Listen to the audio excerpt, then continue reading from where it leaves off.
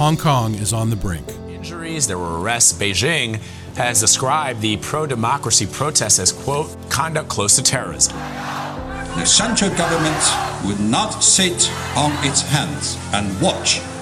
Demonstrators have been taken to the streets with no signs of protests coming to a halt. It's a smaller group of people, but very intense. The violence is being ratcheted up. But protesters say it's all too little, too late. This uproar has resurrected long-standing conflicts between Hong Kong and China. Could Hong Kong be headed toward another Tiananmen Square? In this new podcast, we follow what's happening on the ground in Hong Kong and talk to experts who are looking ahead to what will happen next. I'm Andrew Schwartz with Jude Blanchette, the Freeman Chair in China Studies here at CSIS. This is Hong Kong on the Brink.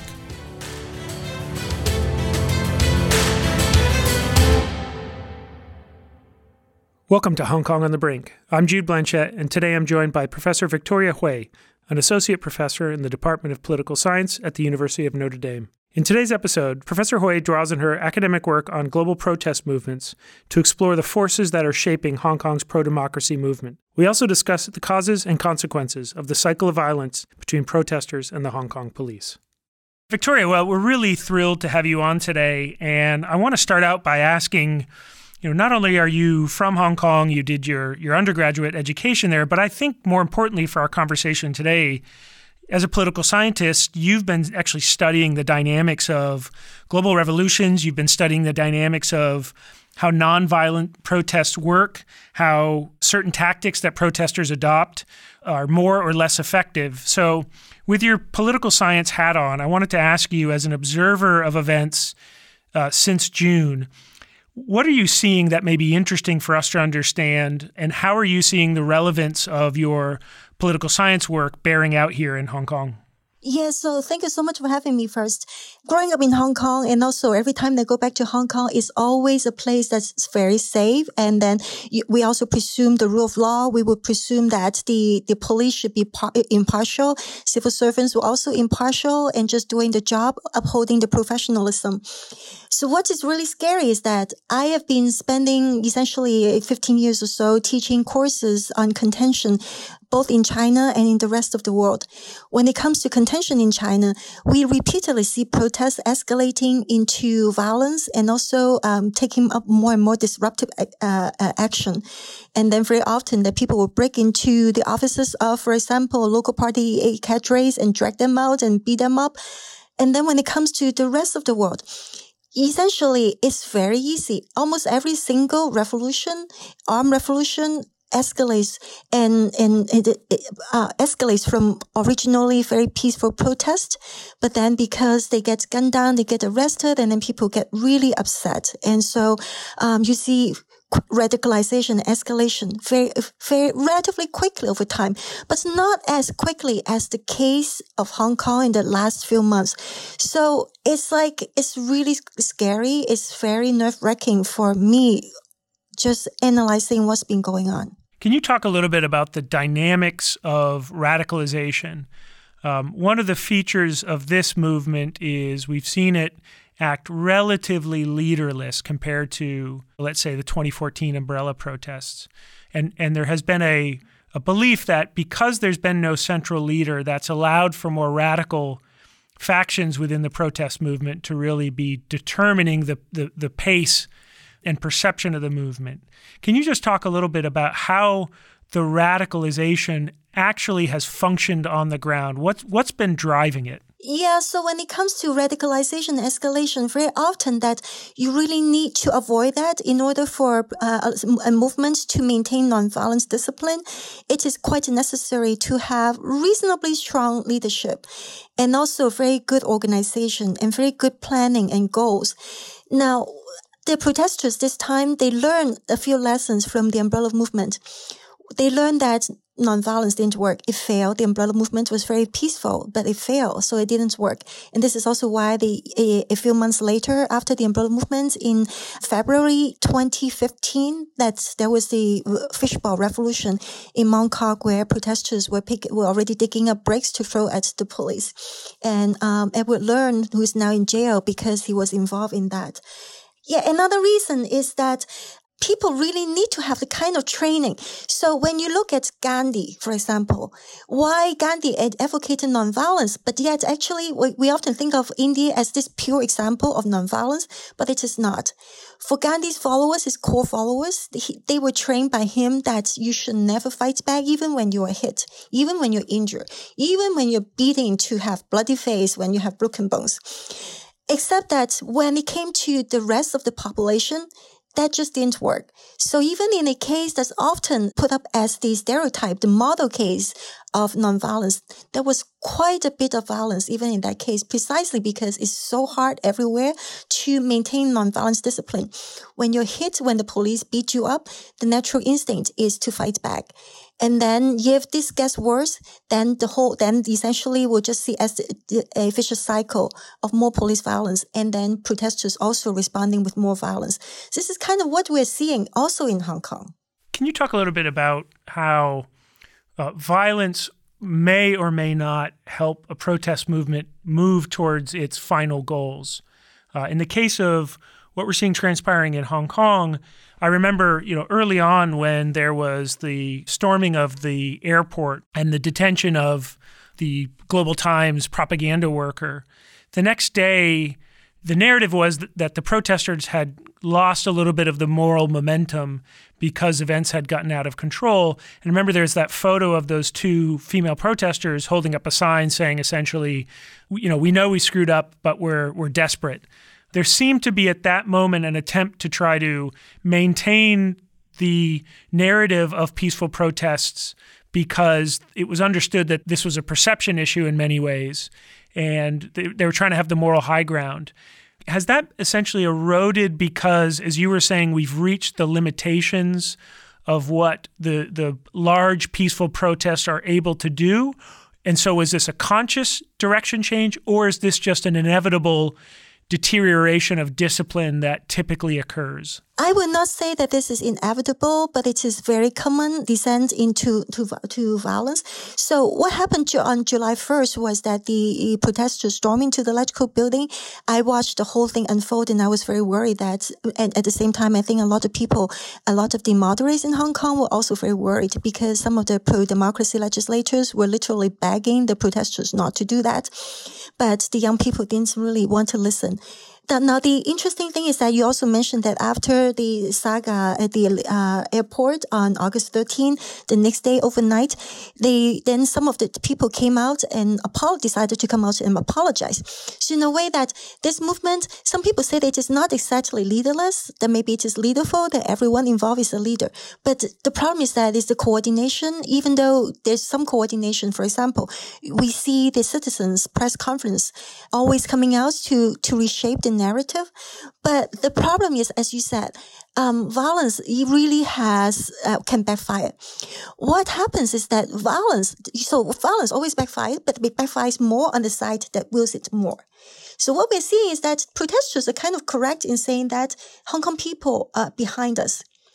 Because even after the repeated escalation in July and August, on August 18th, so 1.7 million people, or maybe less, but, all the streets were filled, and then people were standing in the rain with their feet completely soaked in the rain for hours. And so it's really a good sign that the moderates of Hong Kong population were still behind them. And then another thing I can also say is that my sister, she did not support the umbrella movement in 2014. And she also was always very reluctant to even, vote for anyone. But somehow that in August, she changed her mind and she began to talk to me like, I understand why the protesters are escalating their actions because, the government has refused to heed all these multiple peaceful marches. So what do you expect the young people to do? And so what we've been seeing is that because the police have used a lot more violence, a lot more brutality. I still remember that early on, there were people discussing on listserv, well, what are you talking about police brutality? That there's been no torture in police station. But now these days, police torture of protesters or even passers-by have become so routine. And so this is why a lot of the moderates are understanding of the violence. But at the same time, we also see that Beijing has been really shaping the narrative that, we're talking about chaos, riots, and also with elements of terrorism. So with more escalation, especially after October 1st, when the more petrol bombs and then also over the last weekend, a young person, 19-year-old, was also using a cutting knife to attack a police officer. And then also we don't really know who placed the IED, improvised explosive device. And so with more and more escalation, there is some chance that, because the protesters are also wielding much more violence, that it can also backfire on them. I want to stay on the violence issue for a bit because it's so important to this. And I want to talk in a minute about the narrative and framing of it, because both sides are essentially trying to claim the moral high ground here. But in terms of tactics and in terms of an escalating spiral that we seem to be on, I guess the two questions. The first is, and again, I want to put aside for a moment police aggression. So for now, just focusing on the issue of what some of the protesters are doing. Mm-hmm. Do you think it comes to a point where that broader popular support that you mentioned with your sister, that the protesters have now versus 2014, when do they start to really lose a lot of those gains of popular support? We're looking at now Hong Kong entering into a recession.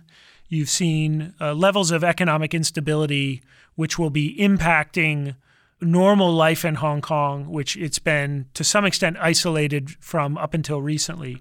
Does that begin driving a wedge between the protesters and the Hong Kong people, again, which is precisely what Beijing's playbook is at this point? Yes, but what is also interesting is that so for all these years that because early on when for several years after I graduated from college, I was working with the then Hong Kong Democratic Party, the United Democrats of Hong Kong, which later became the Democratic Party of Hong Kong.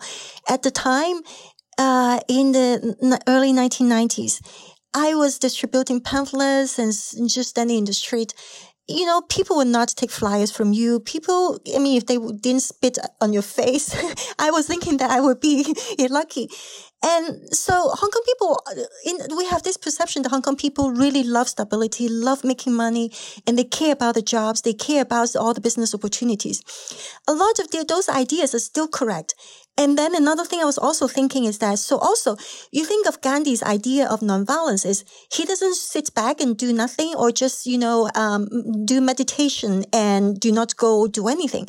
He made a point of provoking the regime to challenging the regime about all of those unjust laws. So his famous Salt March was because, salt at the time was taxed by the colonial power. And then Gandhi's point was salt is given by nature. Why should we pay taxes on salt? And so he was provoking them to arrest him. And essentially, when you try to even have a successful nonviolent movement, you have to provoke a lot of the responses. And at the same time, that inevitably would then create a lot of disorder and instability. What has surprised me over the last few months is not just the very rapid descent into escalation and radicalization, but also Hong Kong people's drastically increasing tolerance of instability and disruptions. And so, again, this goes back to the extent of police brutality and also the government's continual refusal to open independent investigation into police abuses and maybe even protesters' abuses. And that has kind of really driven a lot of the even moderates to the side of the protesters. And so the narrative there is, in a way, it's not just whether violence backfires, it is that the side that wields more violence gets actually more backfire. So turning to, looking at the issue of police violence, where does it stand right now in terms of the conversation that's happening on the ground with police officers?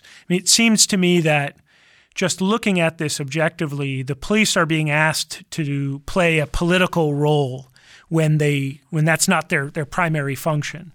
How do you look at the issue of tolerable police reaction to protesters, and to what extent do you think that the police have become unmoored from acceptable levels of reaction and violence?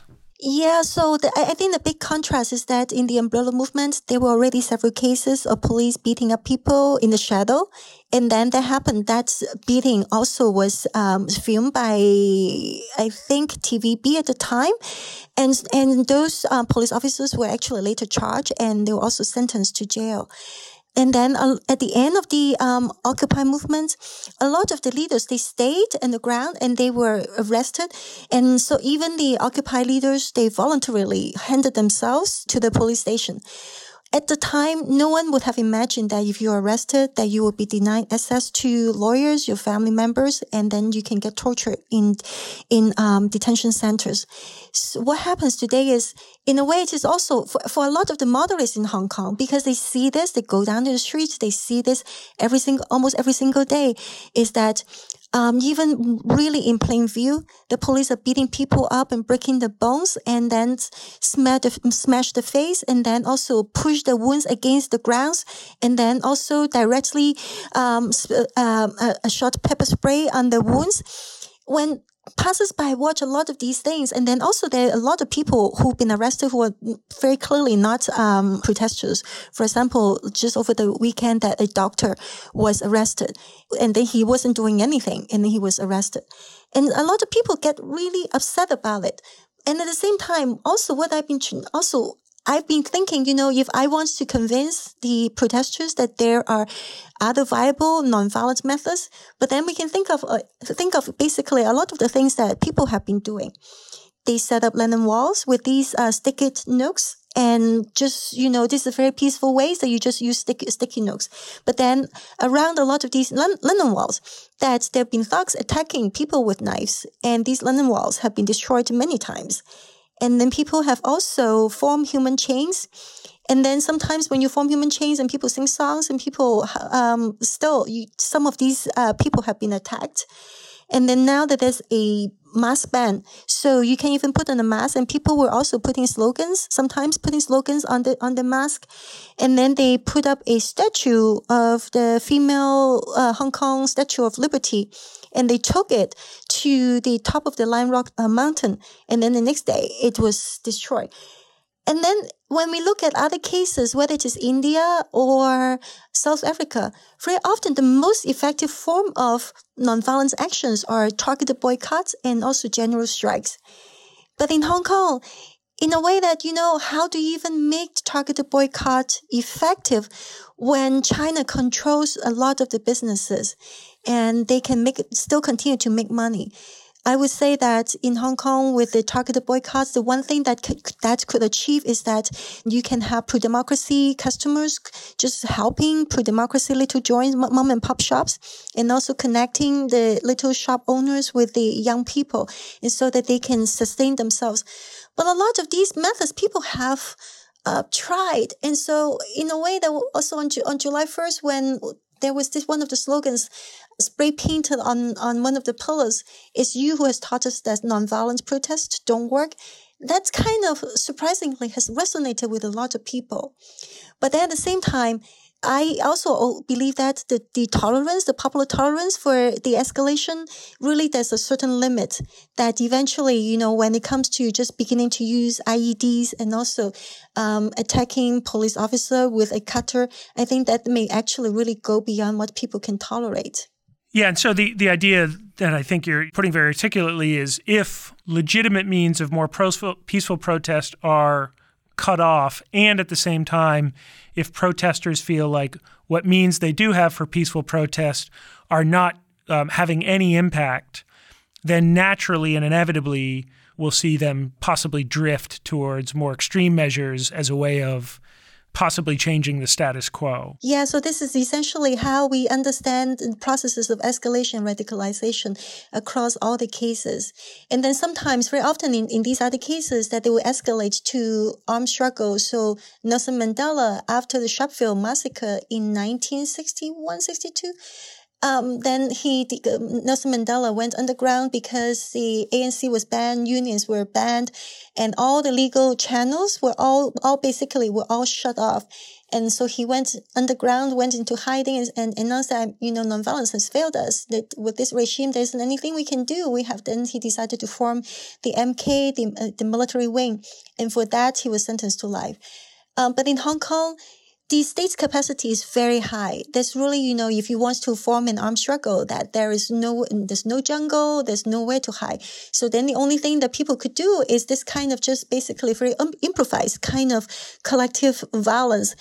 Also, Hong Kong is also different in that some other cases is that it's very small. And so also, there may be certain limits to how much people can really tolerate in just, directly attacking the police. But at the same time, also, it is very important that the police have to understand with all the things that they have done, and they are not accountable. So they are dressed like protesters. They're not dressing, very often they're not dressed in the uniforms. Or even when they're dressed in the uniforms, they do not show their IDs. When they banned protesters from wearing any mask, they themselves are all masked all the time. Sometimes not, but a lot of them are. And so why there's such wide discrepancy? So whenever a police officer is attacked, an arrest is made almost immediately. But several times the people are shot in the eye, for example, that you really do not see any arrest. And why? And this is why people are really asking a lot of these questions. I want to shift gears for a minute and talk about actions here in the United States and in Washington, D.C. But before I do, can you give us your assessment of where do the protesters stand as of today in terms of what it would take for them to feel like they're gaining traction? It seems that we've reached essentially a stalemate on both sides. And unfortunately, that stalemate seems to be one where we're, as we've been discussing so far, we're in this escalating cycle of violence. I understand from Beijing's point what they'd like to see they'd like to see happen, right? They want to see this go away, and then they immediately will turn towards making sure this never happens again in terms of ramping up repression. What are the protesters, and again, I realize this is a difficult question because we don't have a singular consensus here, but what do the protesters hope to achieve as of today moving forward? What do they think is a realistic win or victory? What does it look like, and where might we see the protests move or morph into if they start to see some concessions from the Hong Kong government? Yeah, so going back to let me relate this to an earlier question, is that what does Carrie Lam and also Beijing want to achieve? My worry is that also that this escalated violence is really playing into Beijing's hand, because they, for months, they were calling this riots, also with elements of terrorism. And early on, no one believed them. But then now they may actually be succeeding in just creating chaos, and also, now with new attacks and with IED.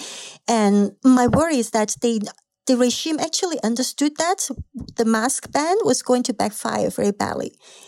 Because how would they not know? Because that if you stop issuing, the police stop issuing the no objection permit, then people are still going to protest, and then you can then stop them, and you can use crowd control weapons against them, and then because it's been going on for quite a while. Yes. In a sense, Beijing was actively looking for an escalation because it would play into a narrative of increasing chaos and instability driven by rioting protesters.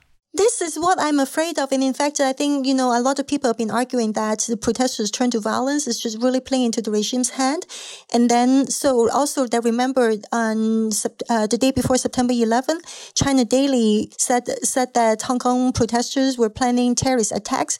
And protesters were like, oh, well, we just go home to sleep. And so a lot of those talks about terrorism, elements of terrorism and riots actually didn't really resonate with Hong Kong people, or I suppose even the rest of the world. But then so when they were expecting October 1st, more protests on October 1st on China's National Day, the night before, apparently, that the police relaxed the rules for using live ammunition. And so the next day on October 1st, a young person was shot on the left chest. And that got people very, very angry. And that basically really marked another milestone in the escalation of violence. And so we are seeing a lot more since October 1st. And then another kid was also shot in the leg a few days later. And so now with more escalation, it does seem like, finally that the Carrie Lam can justify, see, this is emergency. We all understand backfiring is a very common mechanism in protest. So I just have a hard time thinking that Beijing and Carrie Lam didn't know. Yeah. And then at the same time, how this is going to end. So going back to the question is how this is going to end. So from Beijing's perspective, they probably want to have real emergency and then they can have a total crackdown on the protest. There's a lot of talk that, for example, the upcoming district council elections and a lot because of the anti-extradition protest, this widespread expectation that the current district councils are dominated by pro-Beijing forces. But there's expectation that most of them are going to lose seats. And so then they can use the excuse of emergency, of chaos, of terrorism to cancel the elections. And then another thing is that already we saw in the immediate aftermath of the umbrella movement that there was this white terror campaign. And this time we've already seen it, that Cathay Pacific, for example, just changed the management altogether. And then a lot of the flight attendants and ground crew, they were told, is this your social media Facebook account? If it is, if you have said something like, go Hong Kong, then these people got fired for no particular reason. So people are very worried about this white terror. This is also why that protesters, they know what they're doing. They know that, whatever if they keep escalating, that they're going to be subject to even more brutal repression and also more very harsh sentences. Rioting, when convicted, can get you 10 years in jail. But repeatedly, many people, even very moderates and even the pro-Beijing voices, have been also saying that it's really important to have independent investigation into police abuses. The pro-Beijing forces, they always say, well, let's also investigate protesters. I think it is fair because, as we said, when protesters are hurt or shot in the eye, or even first aiders are shot in the eye, and journalists, Indonesian journalists, was shot in the eye, nothing ever happens. No one is held accountable. And when a police officer is attacked, you see the arrest almost immediately. And every time it's been like this. And so for a lot of people, the minimum thing that they really want to see is for Hong Kong to restore to normality, in the sense that they can walk out in the street without having to worry about the losing freedom from fear, that they no longer have to worry about being beaten by police when they're arrested in the detention center, that actually there's justice. They don't really come out with broken bones. So this is the most important thing, that to have independent investigation into what's been going on. So as you know, you're based in the United States, and the issue of Hong Kong has, especially since Congress came back after its summer recess, has really picked up in terms of awareness. And then obviously we had the issue last week of this kerfuffle over the NBA and a tweet by the general manager of the Houston Rockets, which has really brought the issue of Hong Kong into the mainstream, and especially the influence of the Communist Party of China over speech about so-called sensitive political topics, even here in the United States. What I wanted to ask you about was two specific things, and they're both about U.S. political involvement in the events of Hong Kong. Most recently, we just had visits by Senator Ted Cruz and Josh Hawley to Hong Kong. Both made very visible and confrontational remarks against the Chinese government. Ted Cruz likened the Hong Kong government's reaction to, imposing dictatorship, and Josh Hawley talked about Hong Kong as if it was a police state. In the case of the latter, I know Carrie Lam came out and slammed Senator Hawley's statements as being ridiculous. We saw that along with Ted Cruz's visit, there were an outpouring of protesters waving American flags.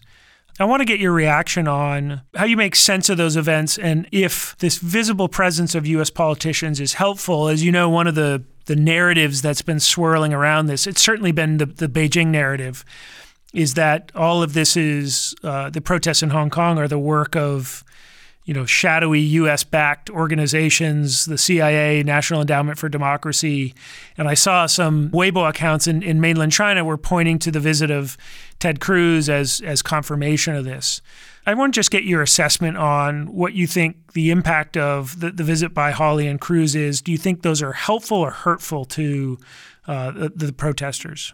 I think that the most important thing is that, again, in Hong Kong, a lot of moderates, a lot of the people in the pro-democracy camp are getting very worried about the escalated violence on the protester side, even though it's very often that there have been scenes of violence that we don't really know who those black-clad people are, if they're really protesters or agents provocateurs.